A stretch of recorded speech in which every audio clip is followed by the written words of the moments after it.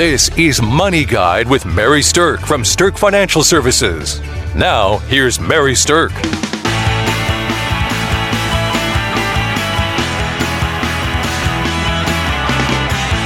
With me today, I have Kelsey Banky. Kelsey's a CFP with us at Stirk Financial. Hi, Kelsey. Hey, Mary. How are you doing this morning? I'm doing pretty good. Well, very good. So let me tell you a little bit about why I care about financial planning. Really, it stems from my own background. And a lot of you may know my story, but many of you may not. By the time I was 19, I was already a divorced single mother, 2 kids under the age of 2. And we lived in low-income housing. We lived on welfare check, and I bought my groceries with food stamps.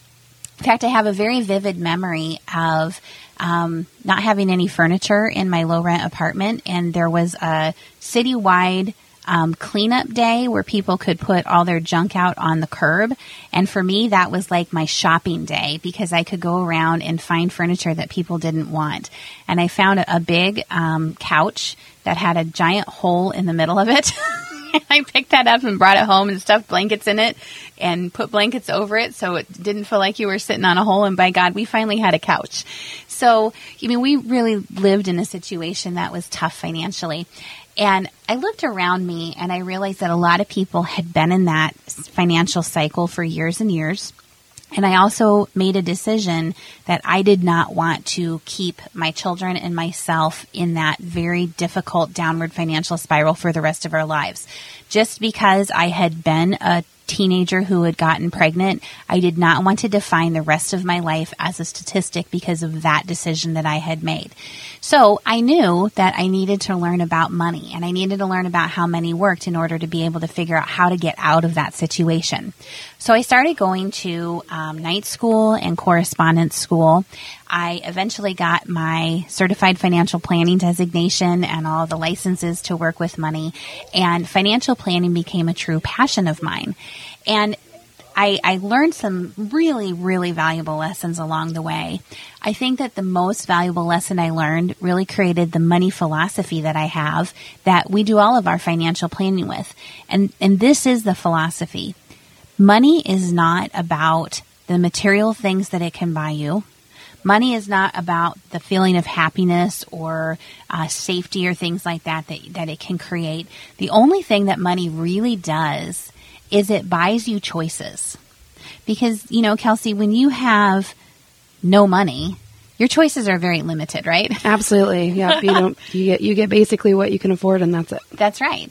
But when you have some money, you can choose how to put that money to work for you to create the life that you want to live. And so that's what money does. Money buys choices. And the ultimate goal of any good financial plan is really to align the money that you have with the life you want to live. And any financial person can come back and give you graphs and charts and performance numbers and all that stuff. And that's all good and well, and we do that too. But not all financial planners can really understand what's important to you in your life, what are the big dreams that you have out there that you want to create for yourself, and then help align the money that you have in order to support that life that you want to create. So that, in an essence, is why financial planning matters to me and what is really the crux of a good financial plan. So let's talk a little bit about, what the actual financial planning process looks like. So Kelsey, tell us a little bit about how it starts.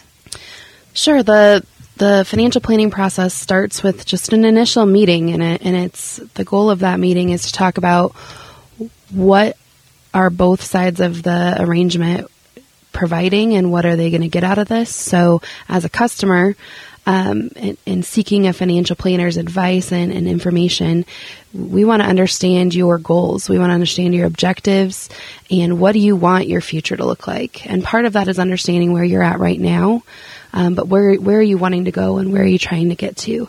And everybody's idea of retirement is completely different. So it is a question and a conversation that we need to have and to discuss. And we also want to identify, can we bring value to you in your goals and objectives? And is what we do in financial planning, is that truly what you're looking for? Is that going to be benefit that you need at that time. There's a really interesting tie-in also to how people were raised and then what their current attitudes are about money. So a lot of times we'll ask people, what were some of your early money memories, or what was money like for you growing up? And I can usually gain a lot of information about somebody's attitude towards money just simply with how they were raised. If they were raised in a situation where they were poor and they didn't know where their next meal was going to come from, I generally can know that making sure you protect the money that you have built up is going to be a really important factor. Some people were raised where there was plenty of money, that they lived in a semblance of abundance, and generally speaking, the protection's not as important to them. They're a little bit more focused maybe on the growth potential of things and a little bit more willing to take some risk. So we really try to dig into not only what is important to you about money and what do you want to create in your life and what those goals are, but we also try to understand the psychology of why you feel the way that you do about money, because it's within those conversations that we can customize financial planning for someone. That's how you make your plan be your plan versus just a generic financial piece of advice that anybody can follow. All right, so after you meet with an advisor and you really get out on the table everything that you're trying to do, where you're at, things like that, then the next step is to do the data gathering. We call this the discovery process, where we have people bring in as many of the financial documents that connect in their lives as possible. So what are some of the different types of documents people bring in? Oh, it's everything. It's bank statements, investment statements. It's proof of insurance, so we can review the limits you have set up and the deductibles and make sure that there's not any risk management holes there. It's life insurance policies, Social Security statements, pay stubs. We have a whole list of things that's important, and some of the things may not make sense on why we're asking for them, but there is a purpose to it. And we have to make sure everything ties together to create this plan. And the more data we can gather, the better the plan can be. And this is actually probably the meeting that I find the most interesting. And we have people come in very, very organized, and this is something that they find interesting. And we have people that are like, this is not what I want to spend my time doing. And they literally bring a box or a duffel bag of documents in. And that's okay. Here, go through it. That's okay. That's what we're here to do, is to help sort through that and to help make sense of all these different pieces of your life and help bring them all together and show how they all work together to get you to your goal. Right, because generally speaking, by the time somebody's ready to do an actual financial plan, they are a little bit further in life, right? They've got a number of different accounts. Things might be scattered out all over the place, and it made sense at the time to do what you wanted to do. So maybe you had a 401k from an old job. Maybe you had a brother who used to be an investment advisor, and so you've got an account over here, but he's no longer in the business, but you just left it there. Most of the time, by the time people walk into our doors, they have accounts scattered all over the place. And while they were good decisions to start with, they don't cohesively mesh with each other, and they don't know that are all of the pieces really working together to create the best financial outcome for them. Mm-hmm. So it's kind of interesting. Now, at a discovery or a data gathering meeting, when you're working with a financial planner who works with a fee, generally speaking, you're going to have to cover at least the first half of your fee at that meeting. So in a financial plan, most of the time you're going to be signing a contract, and you're going to have a fee associated with it. And then when you do that data gathering, that's generally speaking where your financial planner will charge at least the first half of the fee. So Mary, why don't you tell our listeners, what does a plan usually cost? I'm sure that's on everybody's mind. Yeah. So there's a range, and it depends on how complex your situation is. But a financial plan can generally range anywhere from $500 to about $5,000 to do a plan. And when you come in to talk to a planner the first time and you kind of explain your situation, they will quote you a fee to tell you what your plan is likely to cost. And it's all dependent on how much time they think it's going to be taking them to work on, and how complex your situation is. You know, if you're a business owner or you own multiple businesses and there's lots of different complexities to your situation, or let's say you're a dual citizen or something like that, your complexity level is higher, it will require more time, so your fee will be more towards the top end of the range. If you only have a few accounts and things are a little bit more simplified and you really just want to understand how it's going to work for you going forward, your fee might be on the lower end of that range. So in the data gathering and the discovery type of meeting, what you can expect is to go over all of the information about where you're at, what accounts you have, why you've done what you've done, and then handle the contract and the fee itself. I also want to make mention that we do have a great seminar coming up that is helpful for people who are doing financial planning, especially if you're in the process of doing financial planning for someone who's not yourself. So our seminar coming up on April 14th is about assisting aging parents with their finances, and it's all about strategies for how to best help manage them. So give us a call at 605-217-3555 or go to our website at StirkFinancialServices.com and sign up for that seminar.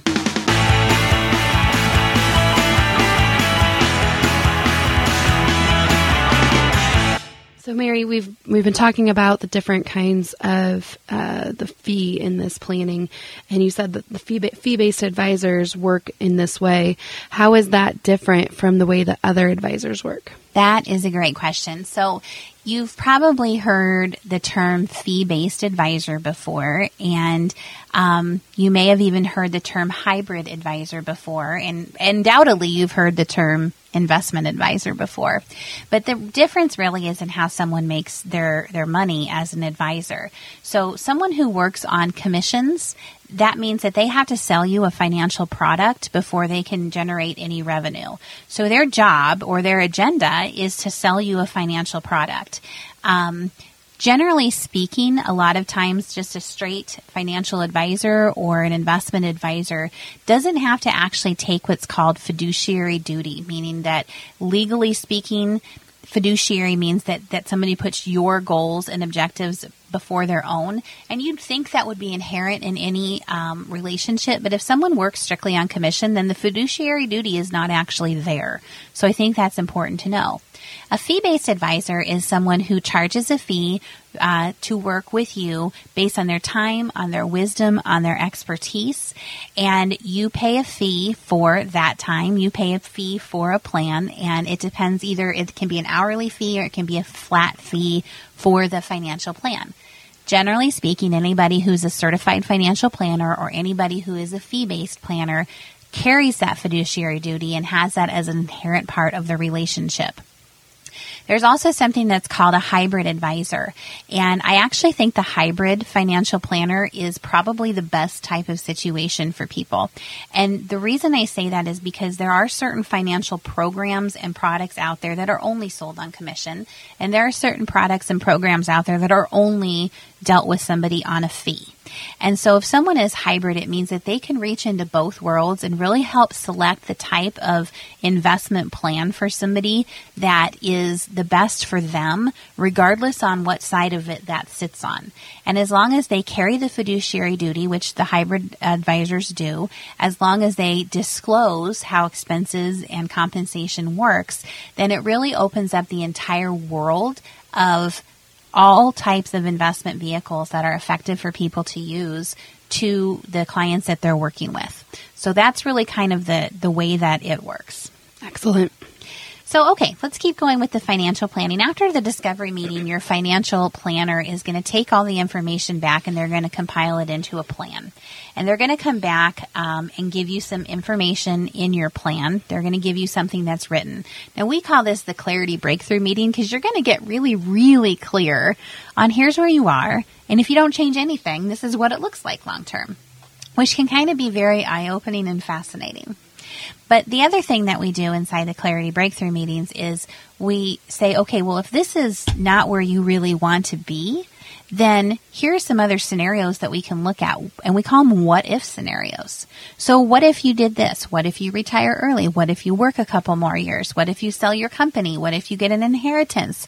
What if you saved more? How much would you need to save, to hit your goals? So there's all kinds of fun what-if scenarios to see what would need to happen to create the outcome that aligns more closely with the life that you're trying to set up for yourself. So when you go through a financial plan, let us outline for you what the actual things are that a financial plan is going to cover. So what does one start out with, Kelsey? We always want to start out with a net worth statement, and that is simply where are you at? What do you have? Right. Whose name is it in? How is it invested? it can even go as far as to assume a rate of return on it. But it's where are you at now, because you can't figure out where you're going if you don't know where you're at right now. In addition to that, we like to look at an asset allocation. So just having investments is not enough. You need to have investments in the right places. And so, again, it's a snapshot of where are you at, what sectors of the market are you invested in, and does that align with your risk tolerance level? Because if you're telling us you're a conservative investor, but you have a really aggressive risk tolerance, that is something that needs to be addressed. That is a risk that you aren't wanting to take, and so we need to make sure that we're aware of where exactly are you at with your asset allocation. So in that asset allocation kind of segment in a plan, generally speaking, your financial planner is going to show you here's how you're allocated and here's how the ideal allocation should be, and then help you build a bridge to get from where you are to how your allocation should be. And let me tell you, this is one of the most impactful parts of a financial plan, because it really can create a different outcome for you. It is also the easiest piece to fix. And I think that should give people a lot of confidence to think about that, because once you get some education about, well, how do you just restructure a few things to tweak them to get into the right risk levels, and also to know what are the good, the bad, and the ugly of the investments that you're in. Are they good investments? Are they junky investments? Are they average investments? Once you know that and can make tweaks that make sense for you, it can make all the difference in the world.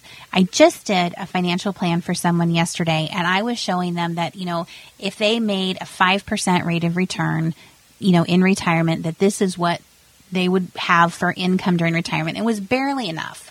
And then I showed them if you make a 6% return, they had like $1.5 million left over at the end of their plan. Wow. To leave as a legacy. A 1% return over, 40 years can make just a giant difference in money. And I'm not saying that a financial planner can guarantee you a higher return. But what I am saying is, if you know that some of your investments are poor and you can tweak out of them, it gives you a fighting chance to be in something that can try to earn the best investment returns possible. That's what asset allocation section is all about.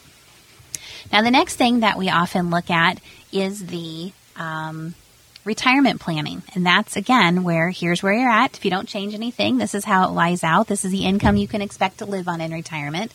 And then if that's not really looking that great to you, then here's what you need to do with these what-if scenarios to look at different things. And we get a lot of feedback when we do the retirement section. I think that's people's favorite part. I would say so too. Yeah, it's very interesting to see it all play out. And I remember a plan that we did a while back, and these people were people who had farmed in the 80s, and they just got started and in the 80s when that crisis was happening. And so they have lived their whole lives being very conservative, having lots of insurance and making sure they're always protected, and working between the two of them 4 jobs, and just very, very concerned about not having enough money. And when we did a financial plan and showed them all of this work you've done all of your life, this is how it's going to pan out, it helped them to relax a little bit and realize, I don't have to work 4 jobs my whole life. I will be able to retire at some point. So it's very rewarding part of the plan. Well, the big 2 questions that everyone has, and I'm sure that our listeners can relate to this, is, will I make it? Is there going to be enough for me to make it? The other thing people really worry about is, do I have any financial blind spots? And this type of planning is going to allow you to uncover them if you have them, and give you the ability to make the changes necessary to avoid, issues in the future related to them. Okay, in the financial plan, if you have children or grandchildren that are going to go to college, a financial plan can also encompass cost of college, how to save for college, things like that. It's also going to go into a survivorship section, and survivorship means, what if your spouse passes away? So what if your spouse passes away? How does their financial future lay out for them? And, a financial plan is really going to delve into what your goals are if you lose a spouse. How much insurance do you need? Maybe you have too much. We oftentimes tell people they can cut back on their insurance because they've built up enough assets to cover things. So we go through and figure out exactly how much insurance someone needs, evaluate the insurance policies they have to see if they're still the right type and the right kind, and also determine if there's any insurance gaps in somebody's planning where something can kind of reach out and grab you. And then the last piece that the financial plan really gets into is the estate planning. So looking at your estate planning documents, going over any wills or trusts that you have, networking with your attorneys to make suggestions for any changes that are necessary, and then making sure that all those estate planning documents are set up and well done. And of course, as part of that, you're always going to get information, like I said, on the good, the bad, and the ugly, the quality of the actual investments that you're using. Now, a good financial planner is going to wrap that all together with what we call a navigation strategy, which is all of the step-by-step things that they think you need to do to get all of your ducks in a row. And I think that once you get all of this information and you have your action plan on what to do going forward, you can actually be very confident in making financial decisions because you're making them from a place of education and knowledge and clarity. So we do have a great giveaway. We have a piece that we put together called Designing and Managing an Investment Portfolio. So give us a call at 605-217-3555 and request that information on how to design and manage your own investment portfolio. And of course, if you'd ever like to contact us about setting up that first meeting to talk about financial planning, we'd sure love to visit with you. You're listening to Money Guide with Mary Stirk, and we hope that you all can create a dynamic financial plan for yourself. Call us at 605-217-3555 for your free copy of Designing and Managing Investment Portfolios. The views expressed are not necessarily the opinion of your audio provider and should not be construed directly or indirectly as an offer to buy or sell any securities or services mentioned herein. Investing is subject to risks, including loss of principal invested. Past performance is not a guarantee of future results. No strategy can assure a profit nor protect against loss. Please note that individual situations can vary. Therefore, the information should only be relied upon when coordinated with individual professional advice.